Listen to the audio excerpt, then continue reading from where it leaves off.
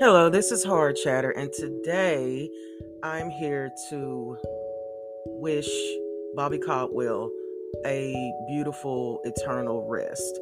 He passed today at the age of 71. He is most known for What You Won't Do for Love.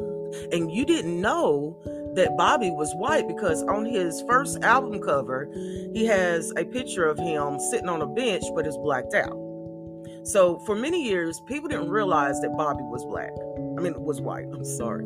And his influence in music is heavy. Everybody has sampled Bobby, okay? From Puff Daddy, Biggie Smalls, Tupac.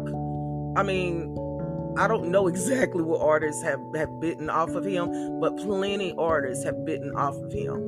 He is one of the first persons in the 1970s, 1978, 80, I'm not that damn old, okay, that was called Blue Eyed Soul. And he's first of many. There's plenty of Blue Eyed Souls. There's Lisa Stansfield, there's Michael McDonald, there's Simply Red. He is not the only Blue Eyed Soul, but babies, his voice is from heaven. And there will never in this life be another Bobby Caldwell. May he rest in peace. May he rest in heaven. And may God open his arms to welcome into his eternal love. So until the next time, this is Hard Chatter. And today we really lost a talent.